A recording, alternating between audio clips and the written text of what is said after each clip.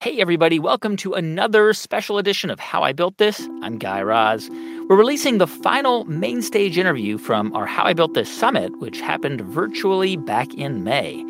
And our final episode is from my conversation with Rashad Robinson about making a meaningful impact in the world. Rashad is an activist and the president of Color of Change, the nation's largest online racial justice organization. Over the past decades, Rashad has taken on everything from criminal justice reform to improved media representation for marginalized communities. Tracking back to his childhood, Rashad has pushed hard for racial justice and equal rights in all aspects of life. Rashad joined us on the virtual stage during Color of Change's Week of Action, a series of events created to honor the one-year anniversary of the death of George Floyd. Rashad talked about why they didn't want to focus only on pain and tragedy around the anniversary, but to center it on something different: Black joy. Black joy is not the absence of pain, but the presence of aspiration. Not just what we are fighting against, but what we are fighting for. And in so many of the ways in which we try to bring people together to actually accomplish big things, we center Black joy. We center sort of relational organizing. I fundamentally believe that leadership in activism is not being a spokesperson for people who are not heard, but about building the vehicles and the infrastructure so that people can be heard for themselves. And so when we bring people together in the spirit of Black joy, I think it's incredibly important because we're not just trying to center what we don't want, but we're trying to center all of the ways in what we do want. And Black people, Black joy, right, has been such a centerpiece of what has made this country what it is, from all of the things we've contributed from food and culture and politics to the innovations we've had to make in the entrepreneur space. All of that, I think, is part of Black joy and part of the sort of resilience and sort of purposeful contributions that Black people have made to this country and to the world. I love that so much. Rashad, this conference is about entrepreneurship. And of course, entrepreneurship doesn't necessarily mean for-profit making. Entrepreneurship is found all across the board, including in activism, in what you do, because so much of it is about creative ways to create disruption. You've been an activist your whole life. You literally grew up in an activist home. You got involved in political organizing in high school. You even hosted a political talk show on your local access station when you were younger. Why did you pursue a life of activism? I pursued a life. I've pursued my purpose. I've pursued fighting for the people I care about and fighting for myself. And that has led me into a world of activism. But I never really knew until I got much older that this could be sort of a job or a life. As a young activist, people would say, particularly in the Black community, that I should either run for office, and I've done everything I could to run from office, and or that I should be a minister. And those were some of the things that people would oftentimes say. And I feel like in both those cases, people were, I think, speaking to this idea of being of service. And I think that's what I continue to try to do. I think over the past year, I read that Color of Change has seen incredible growth. I mean, it's sort of strange to talk about a social mission activist organization as experiencing growth, but it's true, right? Like we talk about startups, it's been an incredibly important year. I think your email list alone has gone from like 1.5 million people to almost 7 million, maybe more by this point, which is just incredible. How do you, as a leader, because so many of the people watching tonight are thinking about impact. How can I have an impact? How do you measure that for yourself and for the organization? Yeah, we think about it a couple of ways. First, we have this kind of central sort of premise to our work that I've really tried to include in all the things that we do. And it's not mistaking presence for power. Presence is visibility, awareness, retweets, shout-outs from the stage. Presence is not bad, but when we mistake presence for power, we sometimes think we've done things that we haven't actually done. We mistake a Black president for thinking that we are post-racial. We may mistake America's love for Black celebrities and Black culture for thinking that America loves Black people as much as America loves Black culture, and America can love, celebrate, and even monetize Black culture and hate black people at the same time. And so that standard of not mistaking presence for power is really about recognizing that power is the ability to change the rules. And that is really where we start at in terms of impact. But across all of our campaign work, we really create goals across the organization, try to really work to hold folks accountable for what does it mean to actually contribute. And so we talk about things that are what we call pile-on victories. And those are just things that would have happened without us, all the way to things that couldn't have happened without us. And we try to be in that space of things that couldn't happen without us, or things where we played a unique role, a value add that if we were not there, it might not have happened at all. The final thing I'll say about this is that in this presence versus power space, it's incredibly important that we keep a real focus on strategic action. So you're not going to see a campaign from Color of Change that says, tell Mitch McConnell to stand up for affirmative action. As much as we may want Mitch McConnell to stand up for affirmative action, there's no amount of Color of Change members signing a petition or building a campaign that's going to get him to do that. And so that's asking people to engage in something that we know we don't have a theory of change around. So having theories of change is also incredibly important to how we think about impact, but how we think about asking people for their time and their energy in our efforts. You know, one of the things that is so profound about what you're working on is that there's no timeline. You know, I mean, there's no, well, in 6 months' time, we're going to solve systemic racism. I mean, it is a potentially never-ending struggle. And I wonder how you think about victory and victories. How do you sort of step back and look at, let's say, a timeline that has no end, but still recognize certain things as victories? Absolutely. I mean, that's what you have to do. And along the way, you're trying to create a more human and less hostile world. And that's how we think about this work. We also recognize that people don't experience issues, we experience life, that the forces that hold us back are deeply interrelated. A racist criminal justice system requires a racist media culture to keep it alive, to create the demand for it, to protect it. Political inequality goes hand in hand with economic inequality. These things all operate together. And so that does get us back to sort of the thing I started with, which is power, right? And this idea that we're constantly trying to raise the floor on what's acceptable and push up the ceiling on what's possible. And when we do that, we create new space for new things to happen. But because we've maybe changed the narrative, or we changed the landscape, or we've changed what's possible, then more things can occur as a result. So much of what you have to do, Rashad, as a leader of such a massive organization that is addressing one of the most challenging, if not the most challenging series of issues in human history, is persuasion.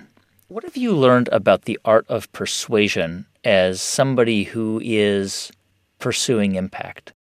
Yeah, you know, that's such a great question. I think about persuasion a lot, particularly because I've come to realize after this last summer that racial justice moved people to the streets, moved people to action.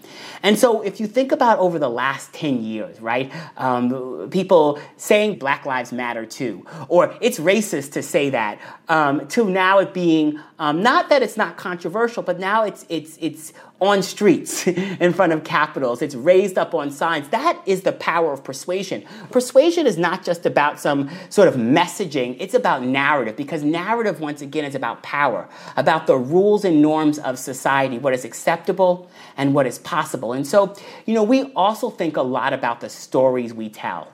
Far too often we tell stories about inequality that are unfortunate, rather than stories that are unjust and really sort of illustrate the injustices. Stories that oftentimes start from a passive voice about the system instead of an active voice. And so what I mean by that is Black people are less likely to get a loan from the bank is what we'll oftentimes hear, instead of banks are less likely to give loans to Black people. And that may seem like semantics. But what I'm really saying here is that when you say Black people are less likely to get loans from the bank, people ask themselves, ourselves, well, what's wrong with Black people? Maybe we should give them financial literacy. If we say, banks are less likely to give loans to Black people, then we ask ourselves, what's wrong with the banks? And so we don't need financial literacy to help Black people do better inside of institutions which have targeted, exploited, and redlined us since almost their very beginning. We actually need structural change.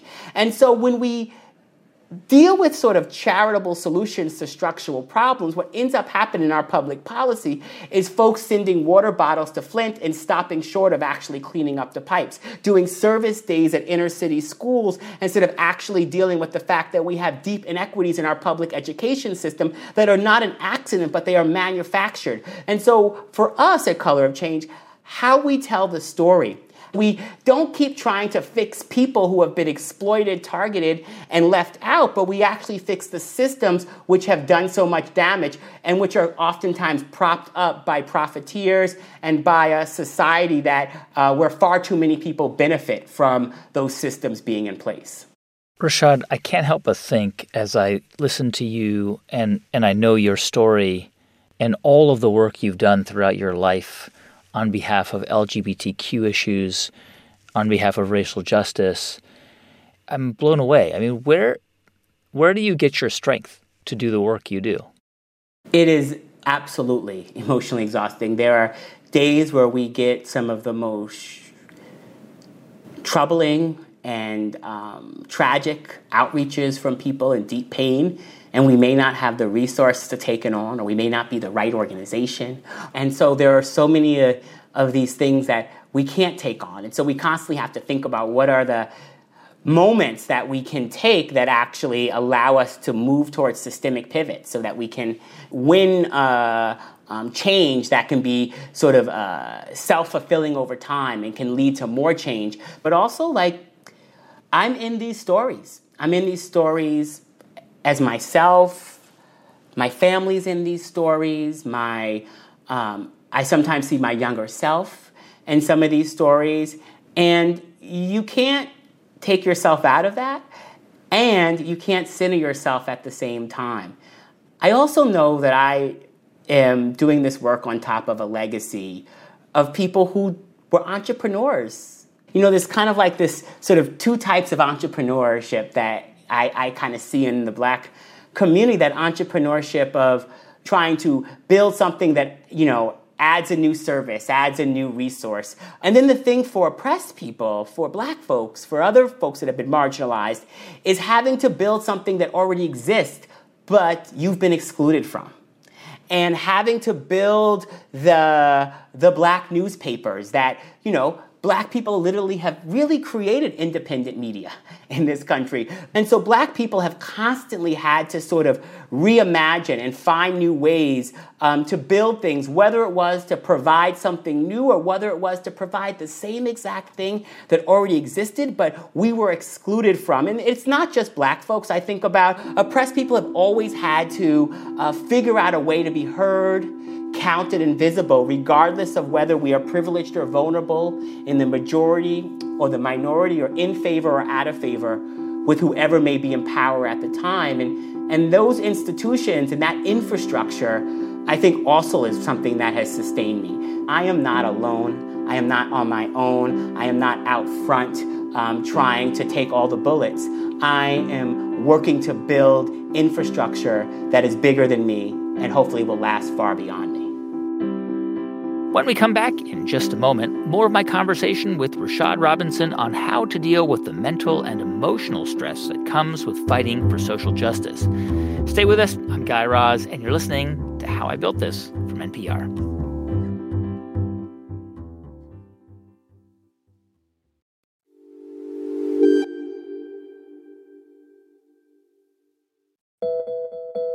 Hey, welcome back to How I Built This. I'm Guy Raz, and you're listening to an excerpt of my conversation about leadership with activist and president of Color of Change, Rashad Robinson.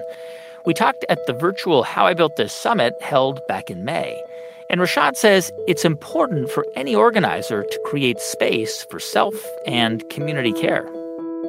You mentioned that you are also part of the story, your family, people you know.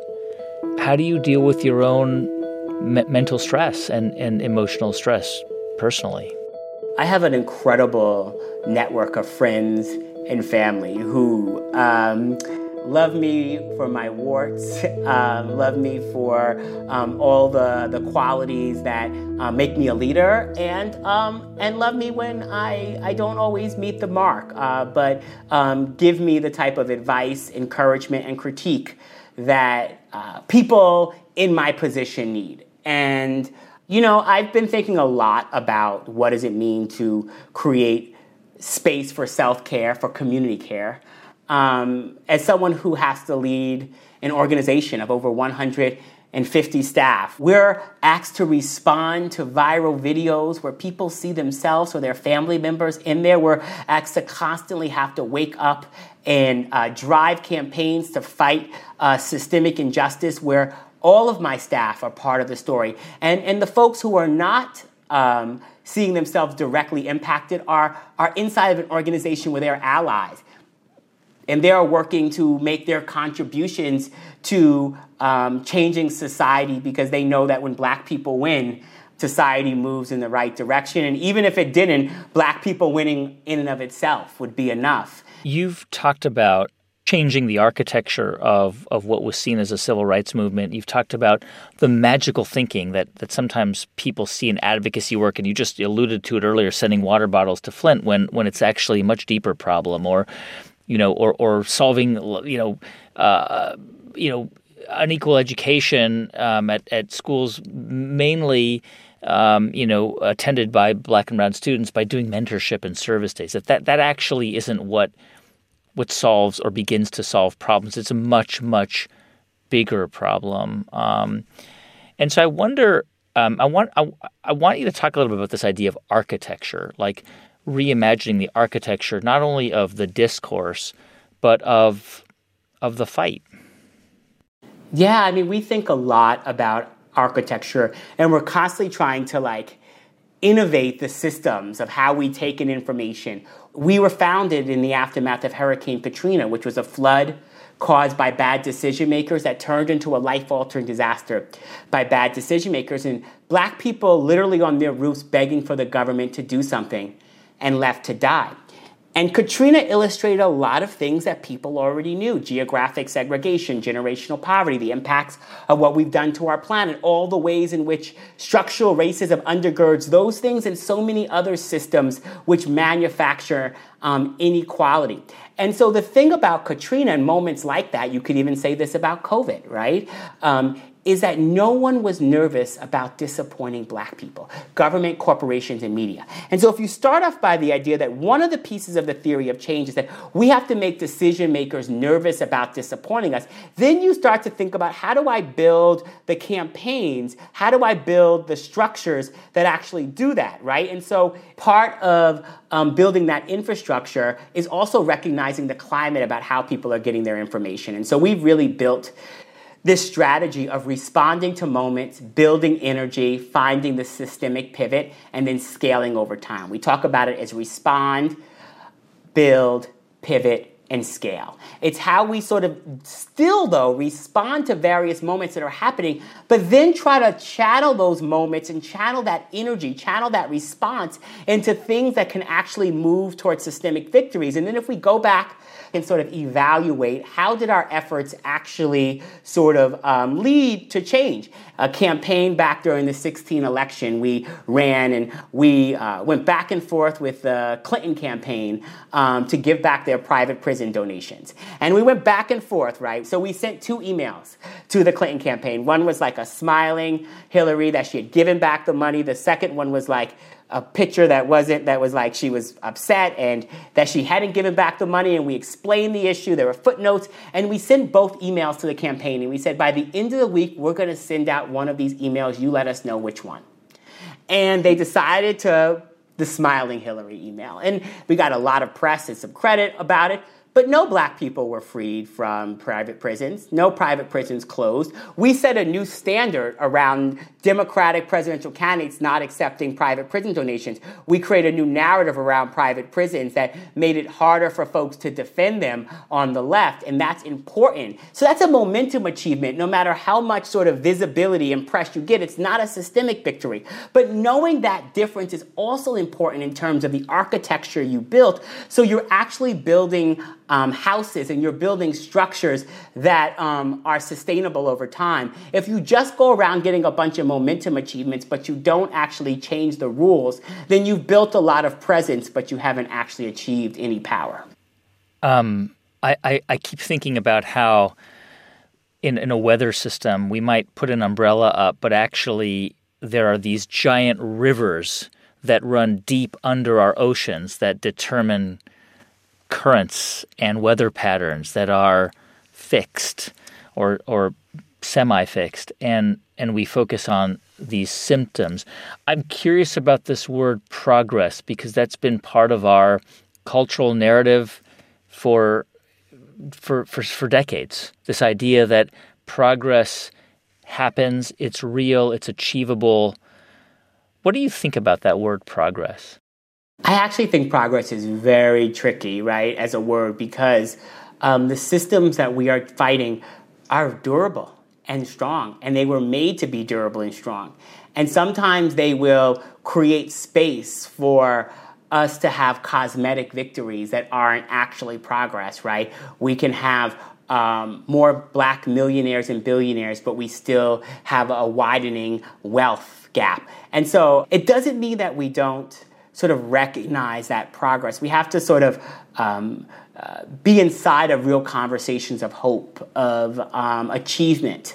And at the same time, our progress oftentimes comes with backlash, right? It's not a mistake, right, that after the first black president was elected, that's when we saw that rise in those discriminatory voter ID laws. You can vote with your gun license, but not your student ID. You now see basically an attempt to strip American citizens of their right to express their will for a better future through the vote. We have to sort of both recognize progress but steel ourselves to be able to defend that progress. And this goes back to this idea of infrastructure. Infrastructure gives us the ability to not just achieve big things, but to hold on to those big things, but also to then face down the forces that really stand in the way of change. And so to the extent that progress is so important, but the stories that can sometimes be told of progress of the past oftentimes have singular individuals who sort of fought and overcame things, instead of the stories of people coming together, building infrastructure, and then overcoming really big forces. That's the story of progress that I'm inside of, and that's the story of progress that we are trying to make more of. I think so many of us as humans are inspired by stories. And stories can really change the way people think about things. I intrinsically believe that hope is a necessary factor, a necessary element in motivating people. That hope, this idea that things can get better, I think I believe in that idea. Do you believe in that idea? I used to go into the voting booth with my grandfather, Eastern Long Island. The names weren't always phonetic, but he'd ask me to read the names. And he put me on his shoulders back when they had those lever machines, and so we'd have to pull the lever. And, after my grandfather died, I found out that he actually couldn't read or write. He went into the fields as a 6-year-old, a sharecropper, never got a formal education. He still wanted to participate. I think about him so much in our work, not just in terms of hope and aspiration, because it wasn't a hope without a deep understanding of the realities. My grandfather was a race man. He liked the Mets, not the Yankees, because he believed that the Yankees didn't give a black man a fair shot. And so it was very much this idea that centered on hope. And I think about the stories of the folks before him. I think about their migration from a violent, challenging, racist South to a violent, challenging, racist North. And the belief that there could be something more for them, that there was something worth fighting for. There was a belief in a better tomorrow. My grandfather became a homeowner. He was part of a union. He helped get my dad in the union, where he learned a skill and then became an entrepreneur. All of these things are very much part of the story and the legacy of people who are oppressed. It's part of the story of how we built social movements. It's the part of the story about why we build social movements. And I couldn't do this work every day without having a sense of hope, which is absolutely rooted in an idea that more is possible and better is possible, and that we as individuals can achieve it collectively with each other.